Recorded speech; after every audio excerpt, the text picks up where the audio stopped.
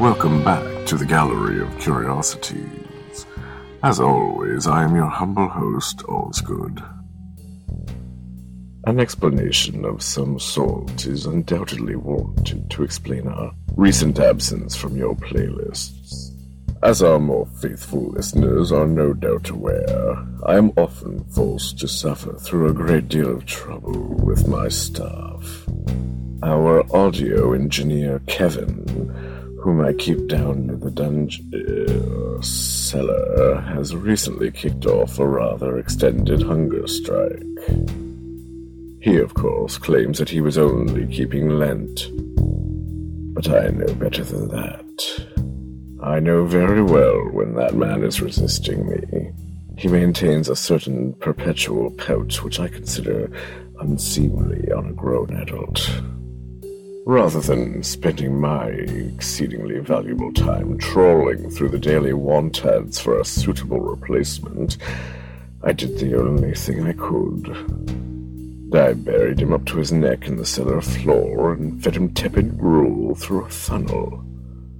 Now, of course, he couldn't work with his hands whilst trapped up to his chin like that, hence our rather extended hiatus.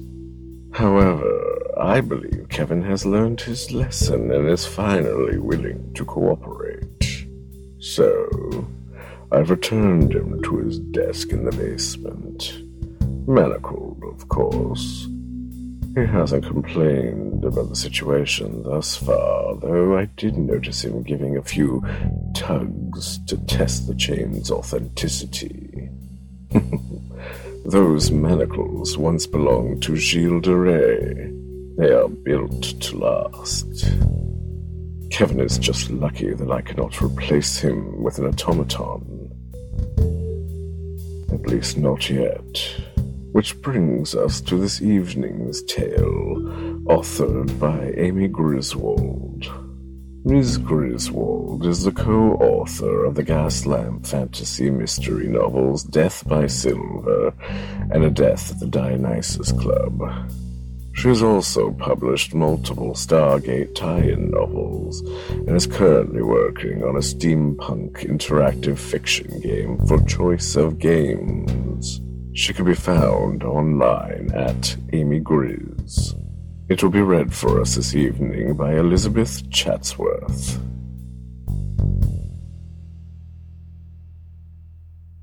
Hypatia and Her Sisters by Amy Griswold. The advertisement caught my eye at once. Governess wanted for unconventional, but not improper, household. Brains, common sense, and impeccable manners required. Reading the morning paper at a boarding house breakfast table was an athletic activity, requiring quick reflexes to snag the paper and quicker ones to hold on to it. Mrs. Cartwright in particular specialized in withering looks designed to make the younger generation surrender the paper, along with the most crisply toasted slices of bread and the last scrapings of butter. When withering looks failed her, she wasn't above rapping knuckles with her spoon. I twisted in my seat to keep the paper out of her reach, winning a disapproving look from the Mrs. Gray. The name suited them. Two colourless ladies in perpetual shabby half-mourning for the father who had left them just enough of an income to preserve themselves in boarding-house respectability. Both seemed certain that poor posture might be enough to tip any of the residents of the house over the edge into entirely disreputable squalor. Room, board and £40 per annum, the advertisement went on. Afternoons free. Apply in person at 4 Archibald House, Sloane Lane, Chelsea.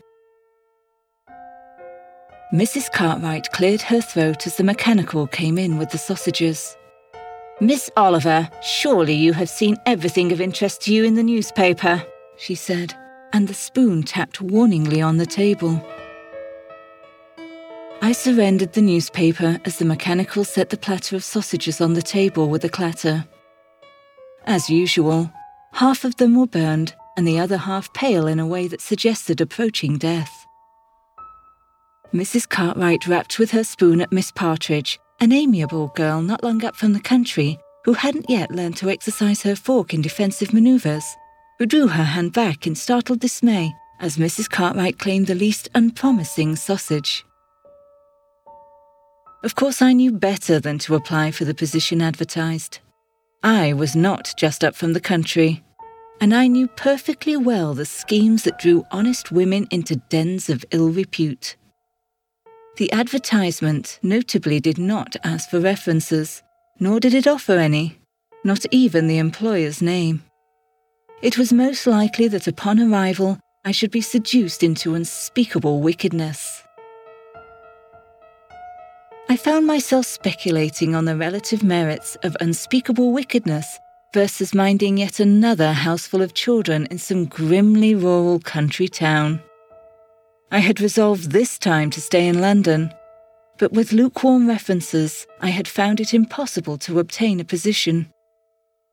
My little savings were fast dwindling away, squandered on boarding-house breakfast and new buttons for my sensible black shoes. And yet, London. Even a half-day there meant hours free to spend in a museum or music hall, rather than plodding round one solitary street of shops, with a list of trifles to obtain for one's employer, a heavy basket, and shoes sodden from a 3-mile walk. The only consolation had been the Colonel's daughter, a black-haired vixen who had expressed her nostalgia for schoolgirl romance by sneaking out to kiss me behind the garden shed. Dallying with her when I should have been preventing Ermengarde, Hortense and Jerome from setting their schoolbooks afire had resulted in the lukewarm references. Afternoons free in London rang in my head like the promise of heaven. Surely it couldn't hurt simply to answer the advertisement, I resolved. I felt particularly well qualified to resist indecent proposals from gentlemen, having never had any interest even in decent ones. And surely women weren't actually kept imprisoned in dens of vice outside of the picture papers. "More tea, Miss Emily Oliver," the mechanical said, her voice a whirring monotone. I correctly interpreted this as a question and replied quickly before one of the Grey sisters, I had to admit I still couldn't tell them apart, could make another fruitless attempt to correct her habitual form of address. "No, thank you," I said, nodding politely to the mechanical's tin face, her enamelled mouth frozen in a perpetually sombre expression, presumably on the theory that a perpetual smile would be taken as cheek. "I am going out." My bravado deserted me on the doorstep of the Chelsea Row house to which the omnibus had brought me. I had brought a sturdy umbrella despite the lack of rain and clutched it tightly, preparing to lay about anyone who tried to drag me within. My hand shook a bit as I rang the bell, and I took a step back from the door as it opened. And of course I found myself facing a mechanical. Did even the proprietors of dens of vice open their own doors? She was neatly attired in a parlourmaid's livery, but her face was metallic rather than enamelled in the current style, and sternly stylised, giving the impression of one of the merciless bronze masks I had seen in the British Museum. Looking into her face, I felt a different kind of unease. "Miss Emily Oliver," I said, and handed over one of my diminishing stock of calling cards, now sadly foxed. "I'm here in answer to the advertisement." I expected a whirring, "Yes, Miss Emily Oliver," in response, but instead the mechanical spoke in tones I could hardly distinguish from those of a living woman, with only the faintest metallic hiss under the words. "If you will wait here, madam, while I inquire whether Miss Petrovna is free to see you." I stood waiting in a hallway, like any other hallway, with old-fashioned striped wallpaper and an umbrella stand into which I reluctantly thrust my weapon. I had barely time to worry over whether it was a good sign that the house possessed a mistress, or a bad one that her name suggested foreign origins, before the woman herself descended the stairs. My first impression of Ekaterina Petrovna was of aggressive untidiness. Her ash-brown hair was escaping from its knot into wild tendrils that floated about her face as if charged with static electricity, and her grey day dress was worn and wrinkled under her stained linen apron. Her hands were smeared to the wrist with oil, and she gave off a scent that I couldn't quite believe to be perfume, reminiscent of both motor cars and strong vinegar. "Miss Petrovna," I said cautiously, "I am Emily Oliver." She looked me up and down with perceptive eyes. "I'm in need of a governess," she said, "for an unusual pupil." I could hear no trace of a foreign accent. She spoke without affectation, as if we were in the schoolroom together. "The position will require the utmost discretion, for reasons that should swiftly become clear." "I should like you to know, Miss Petrovna, that I have no interest in taking grown-up gentlemen as pupils," I said, beginning to suspect what sort of indecent proposal this might be.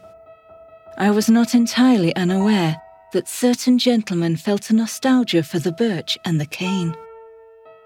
Ekaterina laughed at that, a warm, rich sound that put me inexplicably at my ease. "I'm not in the business of arranging gentlemen's affairs," she said, "or anyone else's. And I see you had better come and meet your charge before you run screaming from my door." I hated to admit that I had been considering doing just that, and was still considering it. I settled for reclaiming my umbrella, which Ekaterina clearly noted, but didn't remark upon. I clutched it tightly as she led me up the stairs, and then up another narrower flight to the attic door. I expected a schoolroom or a nursery, and instead emerged blinking into a sunlit workroom. It looked like a cross between a dressmaker's shop and a telegraph factory. Half-assembled mechanicals stood or sat among long workbenches, with metallic hands and torsos, and the occasional disturbingly unanimated face lying on the benches among scattered tools and coils of wire. "Whose are those?" I asked. "They're unusual." They were more elegant than the mechanicals I was used to, some with that same odd, archaic grace that suggested pagan statues. Others painted in startlingly realistic tones with shell-like mouths that curved in unsettlingly pretty bows. "They're mine," Ekaterina said, "and I will spare you trying to tactfully find out if it was my father or brother or some generous great-uncle who let them to me in his will. They're mine. I make them." It was a profession I'd never considered available to a woman. I felt an immediate and intense rush of envy. "That must be marvellous."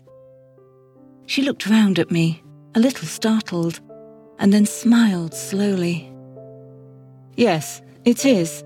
There's something godlike about it when they're finished, like Pygmalion must have felt when he breathed life into a statue." "I see that there must be," I said. "But really I meant to be able to work for your living at something like this, without answering to anyone." "For my living, yes," she said. But now there was a twist to her smile that wasn't entirely happy.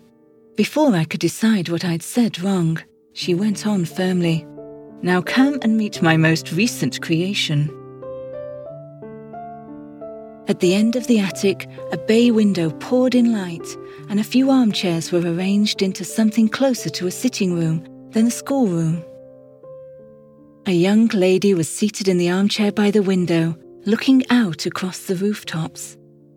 She turned as we approached, raising her eyes to mine, and it was only as the sunlight caught the metallic sheen of her cheek that I realized she was a mechanical.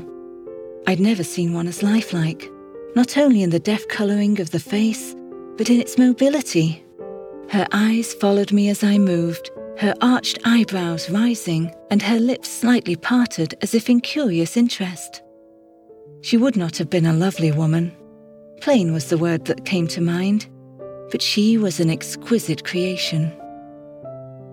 One hand lay curled upon her knee, and she stretched the other out in greeting, each finger moving in perfect articulation. I was startled enough that I shook her hand. It was even warm in mine, if not yielding. "I'd like you to meet your pupil," Ekaterina said. "I call her Hypatia, although of course she won't be sold under that name. It'll probably be Peggy or Jane or something equally unremarkable. Hypatia, this is Miss Emily Oliver. She's going to be your new teacher, I hope." "I am pleased to meet you," she said, looking up at me with azure eyes. Her voice was a clear soprano, with only the slightest hiss to suggest a mechanical origin. "Miss Ekaterina Petrovna tells me I have much to learn." "Miss Petrovna, Hypatia," Ekaterina corrected her. "Miss Petrovna," the mechanical said obediently. "I am pleased to meet Miss Oliver." "If it's that easy to teach them proper forms of address, why in the world can't our mechanical ever learn?" I asked. "Because she wasn't made to learn," Ekaterina said, "and Hypatia was." She patted the mechanical on the hand, as she might have petted a child who had pleased her. "Excuse us a moment." "Of course, Miss Petrovna," Hypatia said, and turned back to the window, observing the flight of birds about the chimney pots. We strolled to the other end of the attic. "I hate to talk about her to her face," Ekaterina said. "She picks things up so fast. I only woke her up this morning." "You want a governess for your mechanical?" "I want you to teach her to be a governess herself." I stared at Ekaterina. A little smile played across her features, amusement at my disconcertion. It lit her sharp face in what some distracted part of me registered was a not at all an attractive fashion. "A mechanical couldn't possibly teach children. We're lucky if ours can turn out breakfast without disaster." "And children are more complicated than sausages, or so I'm told, having never had any of my own. But that is where you come in." She paced as she spoke, her unfashionably short skirts bearing her leather boots to the ankle. "Hypatia is a revolutionary model of my own design," she said. "She knows practically nothing of the world except how to speak, but she can go on learning. I don't have to open up her head to adjust her manners. I only have to have someone teach her better ones." "A mechanical governess?" "Tireless, well-educated, in full command of libraries worth of facts. She can read, although you'll have to choose her reading matter for her, requiring no half-days off and making no visits to nurse elderly mothers, or whatever other excuses hard-pressed governesses make to win an afternoon away from their wretched little charges. A considerable investment in the beginning, but she might even be a savings in the end." "Might be?" "My dear Miss Oliver, the customers who would purchase something like her aren't interested in savings. They're interested in possessing something extraordinary. Maynard's Mechanicals can offer them that." "Maynard's?" She shrugged, her eye slipping away from mine. "My father's name is not an advantage in this country. British made is best, isn't that what they say? And I was born in London, so I am as British as anyone could like." "And for this you'll provide room and board? £40 a year? And afternoons free?" "My own mechanicals make the breakfast," Ekaterina said. "I assure you it won't be burnt." "I am entirely at your disposal," I said. My former housemates took turns scolding me for deserting them when I went back to retrieve my things, which seemed a bit pathetic once I had them packed. A winter coat that needed mending, one large pasteboard suitcase full of clothes, and another full of books.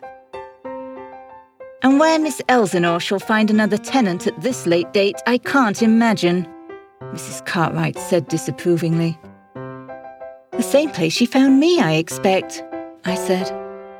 London had no shortage of down-at-the-heels young ladies, whose only requirements in a boarding house were respectability and a place to lay their heads. But I couldn't care much for their fate at the moment. I had a position and would not be banished to rural boredom for at least a few sweet weeks. But Miss Petrovna is offering room and board as well as a salary, and I'd be a fool to turn her down. I don't suppose you know anything about her, one of the Mrs. Greys said anxiously. To fend off a recitation of all the ills that could befall a young lady in the city, I provided her my address and promised, not particularly truthfully, that I would write and reassure her that I remained alive at the end of the week.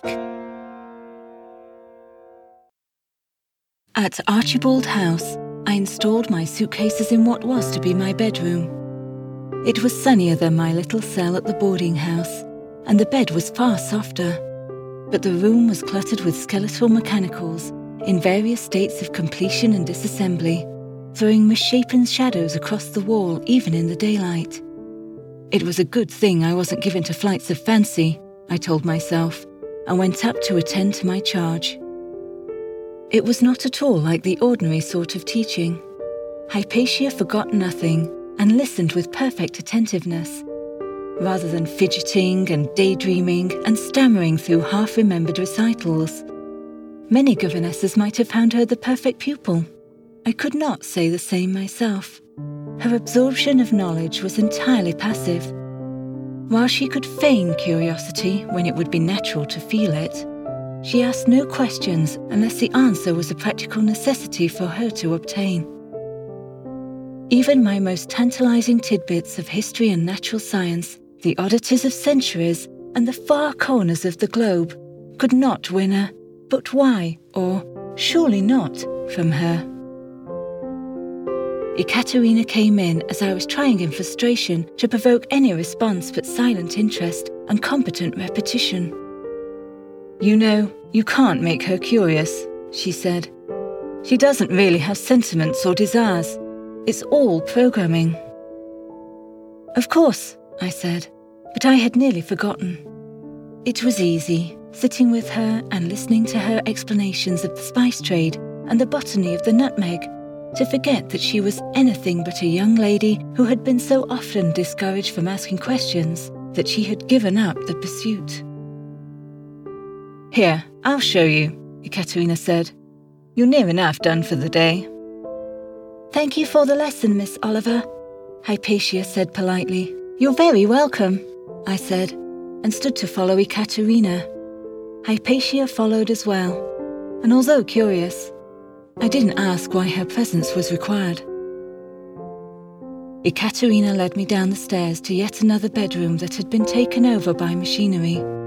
This one housed one enormous humming cabinet that occupied the majority of the room, with just enough room for Ekaterina to sit at the desk built into its structure. Hypatia stood, leaning back into a recess in the machinery, and closed her eyes. "This is where I keep Hypatia," Ekaterina said. "Her mind, that is. Oh, it's in her pretty head too. But if it were only there, it wouldn't do me much good when it comes to making more like her. You must have realized that it's not practical to go through this kind of instruction with every mechanical governess I make." "I had thought of that," I admitted. Ekaterina smiled sideways. "But you were too polite to tell me I wasn't being practical. You see, you have much better manners than I do. I'd make a terrible model for our Hypatia.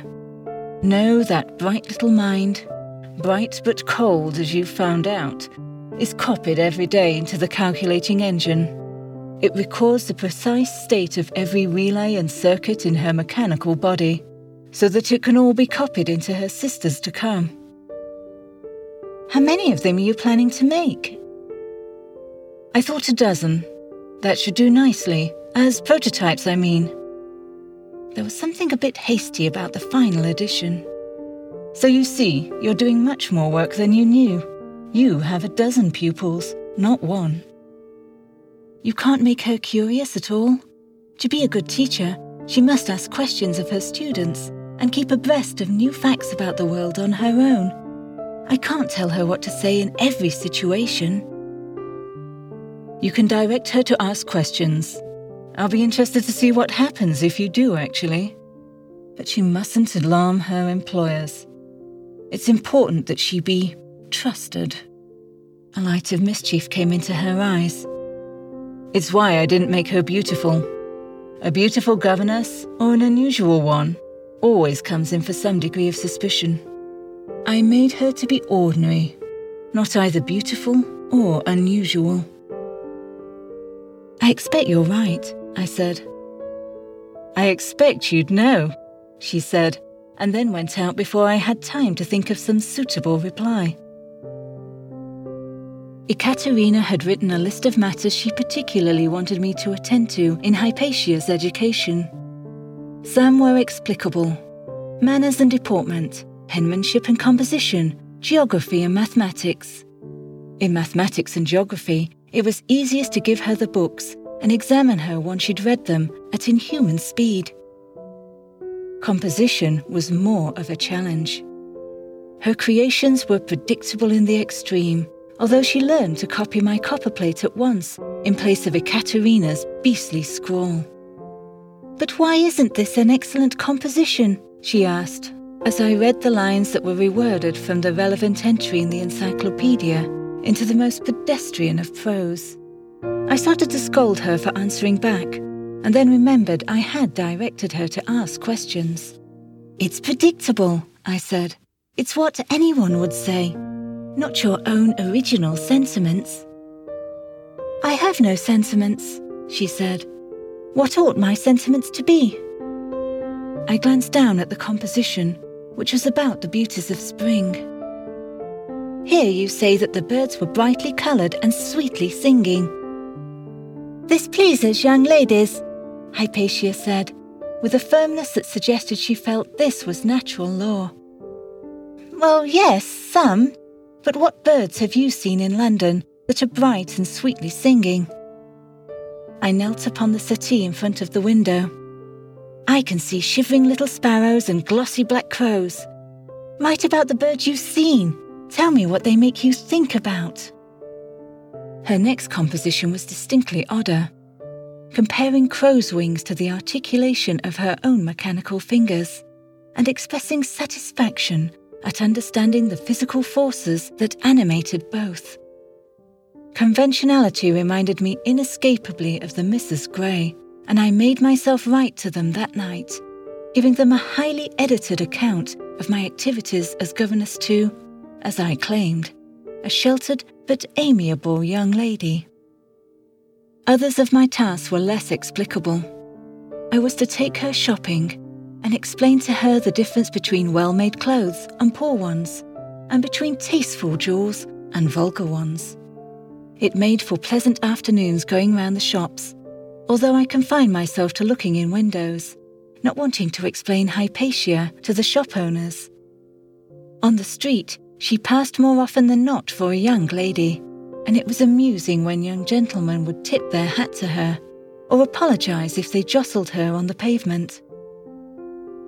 This isn't part of a governess's duties, I pointed out when we returned. It's unlikely I'll ever have to choose a diamond ring, and inconceivable that she will. Is it so unlikely? Ekaterina asked, looking me up and down in a most disconcerting manner. You're not past marrying, surely? I have no desire to marry, I said. Whatever should I want a husband for? Except perhaps his checkbook, but that seems a mercenary sort of arrangement. Extremely mercenary, Ekaterina said, and for a moment her smile twisted, but then it lit her face again. Their loss is my gain, it seems, and as far as today's errands go, they will be useful to me if I decide to make a mechanical lady's maid once Hypatia and her sisters are done. That day, I feared, was fast approaching. While we still worked on composition, I still hoped to direct her to some register between the worst sort of swottish schoolgirl prose and the unsettlingly experimental, there was little else that remained for her to learn from me, rather than from a book. Ekaterina was more and more busy with her own projects, and she had banished us from the attic upstairs to have our lessons downstairs in the parlour. Hypatia spent most of her time there, reading or watching people pass by outside the window, until after dinner she went up to take her place at the calculating engine so that her day's lessons could be measured and recorded. The last thing that I knew I must deliver was instruction in the moral education she would be expected to provide her charges. I spent a long afternoon explaining all the things that her charges must be strongly discouraged from doing, although by the end of the afternoon I began to regret having insisted that she learn to ask why. It was a relief when we moved from chaperonage, difficult to explain without implying too strongly that young ladies would couple like rabbits without the watchful attentions of their chaperones, to the more venial sins children were prone to. "You must watch for any sign of them stealing," I said. "They will, the little beasts, mostly from each other, and thankfully they're not usually clever enough to get away with it. But it's your job to impose on them that it's wrong, and they'll try to disobey you as well. But you can't let them get away with it. Even young ladies who are nearly finished have to mind their elders." "Of course," Hypatia said. Her face was entirely calm, as if that too were natural law. I could see all too well the vision of Hypatia instructing some unfortunate young girl to her own perfect obedience. She was the perfect model for a young lady, passive, obedient, and entirely free of vice. And I found at that moment that it maddened me. "But they must think for themselves as well," I said. "If what they're told to do is entirely inimical to their own happiness, if they're told to marry when it's not in their nature, or told they should give up dear friends because their fathers don't approve of the connection, well, they may be entirely justified."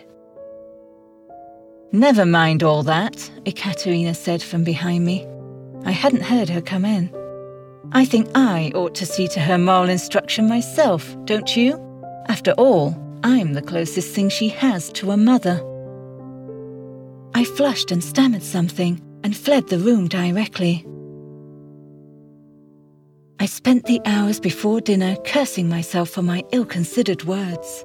The last thing I needed was for Ekaterina to decide that I was a poor moral influence on my charge. I was tempted to plead illness instead of coming down to dinner, but decided that was cowardly, splashed water on my face, and squared my shoulders before going down to the dining room. There was a simple cold dinner laid out on the table, so we should be quite alone, without even mechanicals to break the tension. "I am sorry," I said finally, after toying with my cucumber soup in awkward silence. "I don't know what possessed me." "Whatever are you talking about?" Ekaterina said, looking genuinely startled. "What I said about young ladies thinking for themselves." "Oh, that. You were quite right, of course. I'm the last one who could possibly argue with you. I'm sorry if I alarmed you." She rose and came down the length of the table to clasp my hand. "Forgive me for that." "Of course," I said. Her skirts were pressed against my knees, and I felt my head swim, although I had barely touched my wine. "How much would you forgive me?" she asked, and brushed back my hair from my face. Her fingers lingered on my lips, and I kissed them. She left them there a very long time.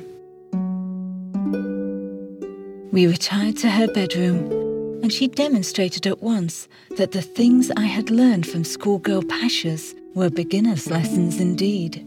She had clearly made a far more advanced study. My skirts above my waist, I had to bite my lip not to scream, and she broke off what she was doing to laugh.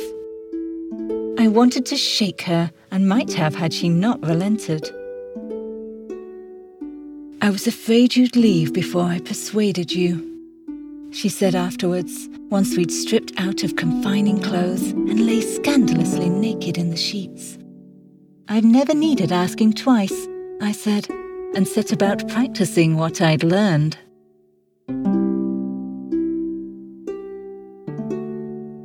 The room was warm, and however much I wanted to savour every minute of the night, in the end I couldn't keep my eyes open. When I woke, she was gone, the door to the bedroom standing open. I went out quietly, drawn by curiosity, and like Hypatia, I had it in unfortunately full measure, to the door. I knew when I heard the sound of voices that I had guessed correctly where she had gone, and slipped silently down the hall to the room that housed the calculating engine. The room was lit only by the lights built into its cabinet, but all the same, I kept to the shadows outside the door. "You understand what you are to do once you're sold?" Ekaterina asked. "Yes, Miss Petrovna," Hypatia said, and then after a pause, "But why?" "Because it's what I built you for," Ekaterina said. "And don't repeat that, please. In fact, you're to speak to no one but me about these instructions, even if you're asked." "Miss Oliver says nice ladies and gentlemen never do such things," Hypatia said. "I wouldn't be so certain of that. As for yesterday's lesson on morals, consider it to be instruction in customs, not rules. Do you understand?" I slipped out of the door, hardly knowing what to feel. The night's adventure had left me elated, and yet there was no construction to put on Ekaterina's words that weren't troubling. I found myself acutely aware of how little I knew about her. She had made Hypatia to be trusted, and Hypatia and her sisters would have children in their care. As I retreated to my own bedroom, I found unbidden thoughts of kidnapping and unspeakable vice once again running through my head, and after a moment's hesitation, I turned the key in the lock. The next morning, Ekaterina was cheerful, even though neither of us mentioned the events of the night before. It was hard not to return her cat smile, but my mind kept returning to that conversation in the dark. At breakfast, there was a letter for me from one of the Mrs. Gray. I hesitated before opening it, feeling certain it would be tiresome. "My dear Miss Oliver," she wrote, "I am sure you will want to know that I have made inquiries into the bona fides of Maynard's Mechanicals. While the firm has a tolerable reputation, I have it on the best authority from a personal friend that the family is most unsuitable for you to become involved with. Mrs. Maynard has behaved intolerably toward her husband, undoubtedly as a result of her Russian blood, as you seem to have been under the misapprehension that your employer is a single woman. I felt it was only right for you to know. As for the child you have been employed to teach, I cannot imagine what her antecedents might be, but I can only suppose—" I let the letter fall, and had to snatch to keep it from falling into the butter. "Bad news?" Ekaterina asked. "Unexpected news," I said, in my most chilly tones. She hardly seemed to notice, directing another of those smiles, which now struck me as repulsively smug, at me. "I have a surprise for you," she said. "You can show me after Hypatia's lesson," I said discouragingly. "There will be no lesson today. That's part of the surprise." She led me up to the attic and lit the gas lamps with a flourish.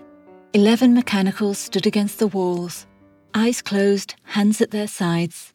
Their clothes were an assortment of sober frocks and day dresses, but their features were identical. "Hypatia," I said, but none of them responded. "They can't hear you yet," Ekaterina said, although I did decide to let them keep the name. "I'm making the last recording now, and the last alterations to Hypatia." "Alterations?" "She can't stay an innocent blank slate. Think how much trouble she'd get into if she accepted anything anyone told her as true. No. After this, she can add new facts to her store if they agree with the ones she knows already, but any alteration in her behaviour will require mechanical adjustment." "Poor Hypatia," I said. Ekaterina smiled in unexpected sympathy. "Yes, Poor Hypatia. I'm afraid she's only a means to an end after all. As am I said, suddenly unable to bite back the bitter words. I suppose now it's time for me to look for a position in some little country town, while you go running back to your husband. Ekaterina stared at me for a moment. I was prepared for lies or blustering anger. Instead, she laughed, a wild sound with little humour in it. Go back to my husband, she said. If I were a mercenary little thing, that's just what I would do. I married Arthur Maynard when I was 17. My father wanted me provided for before he died. He barely made it to the wedding day. I adored my father. I trusted him to know what was best for me. I could have used a stern dose of your kind of moral instruction, believe me. Well, it was a disaster, of course, even if I'd been suited by nature to appreciate Arthur's efforts in the bedroom. We didn't have a kind word for each other outside of it. On our first anniversary, I asked him for a divorce. He wouldn't grant it. Oh, he was happy enough to move out and leave me this house. But a divorce? My dear Emily, he would have been killing the goose that laid the golden eggs. Maynard's mechanicals make him 10 times the income he could make for himself, even if he were inclined to work. You're the one who does the work. I'm a married woman, Ekaterina said. Every penny I make belongs to my husband. He lets me have a little pocket money. He's not an ungenerous man. I found myself noticing again the shabbiness of her dress and the worn toes of her boots. That's what you're doing with the mechanicals, I said. Ekaterina raised a sceptical eyebrow, and I realized where Hypatia had picked up that particular mannerism. What am I doing with the mechanicals? Subverting young ladies, I said. Teaching them not to marry and to defy their fathers, making suffragettes and Jezebels of them under their families' noses. The words tumbled out in a rush. I may have a dozen pupils, but you'll have hundreds. The original buyers will sell them on once all their children are grown. It's the perfect revenge. Her expression was unreadable. And what do you think of my plan? I took a deep breath. I entirely approve, I said. Ekaterina smiled delightedly. My dear Emily, she said, you would make an admirable criminal mastermind. You make me wish I had time to carry out your plan. Certainly, it would make England more interesting. She stroked one of the Hypatias fondly on the shoulder. No, I'm afraid my plan is a bit more relentlessly practical than that. Scraps of lessons tumbled through my mind. Would it have anything to do with the value of diamonds? You are a quick study. 6 months from now, 12 wealthy families will wake up to discover they are missing assorted jewels, banknotes, and cheques drawn on their accounts. Thank you, by the way, for teaching Hypatia how to imitate someone's signature. All posted to... Well, you mustn't think I don't trust you, but to tell the truth, I don't trust you that much. They'll blame the mechanicals. Of course they will. I expect a number of them will bring suit against Maynard's mechanicals. I should like to be here to enjoy watching Arthur explain in court that the creations he takes such pride in boasting about were really the work of his estranged wife. But I think it would really be more prudent to be elsewhere. Monte Carlo, perhaps. It was just then October and foggy. Or maybe further abroad. How would you like to see Cairo? You can't imagine I'll help you. You needn't, of course. You could go straight to the police and tell them your story. They might even believe it, although I will tell them that you have an active imagination.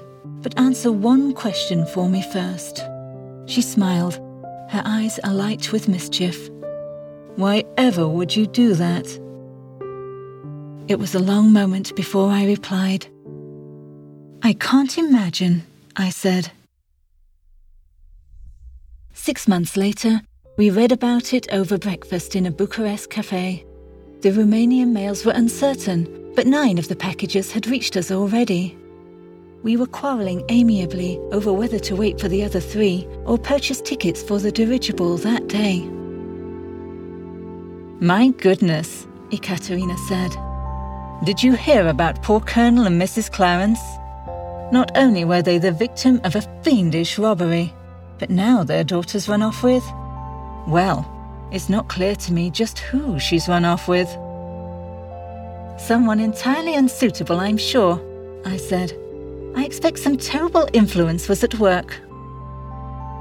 Ekaterina sipped her tea serenely.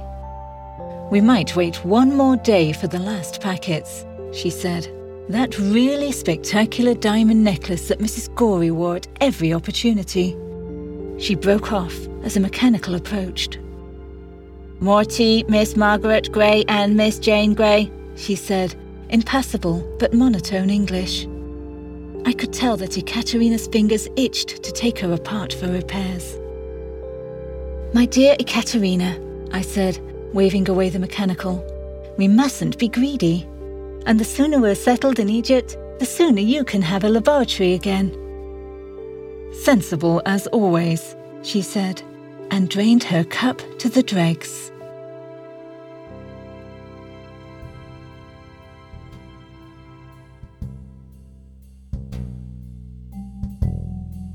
Thank you, Miss Chatsworth. I do hope we shall be hearing from you again soon. Elizabeth Chatsworth is a professional voice actor and a member of SAG-AFTRA. She prefers voice acting to on-screen work, as in a voice booth, no one can see your fuzzy bunny slippers. Her interests include cosplay, PC gaming, and writing. Find out more at elizabethchatsworth.com. And you, my dear listeners, shall be hearing from us again sooner rather than later. Of that I can very much promise, and so long as Kevin knows what side his bread is buttered on. That boy can be programmed just as easily as our governess instructed Hypatia Prime, if one has the knack for it, and a proper lack of morals. That is a story best left for another evening. For now, it is time for us to close.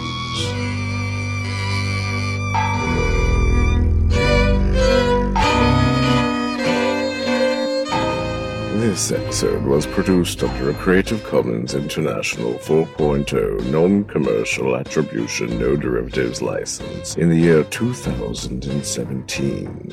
That means don't sell it, change it, or make a transcript. Tonight's story music was by Kevin MacLeod from Incompetech.com and FreePD.com. Our theme song, as always, is Ashes, Ashes by Deus Ex Vaporum Machina. For full show notes, visit the gallery webpage at gallerycurious.com.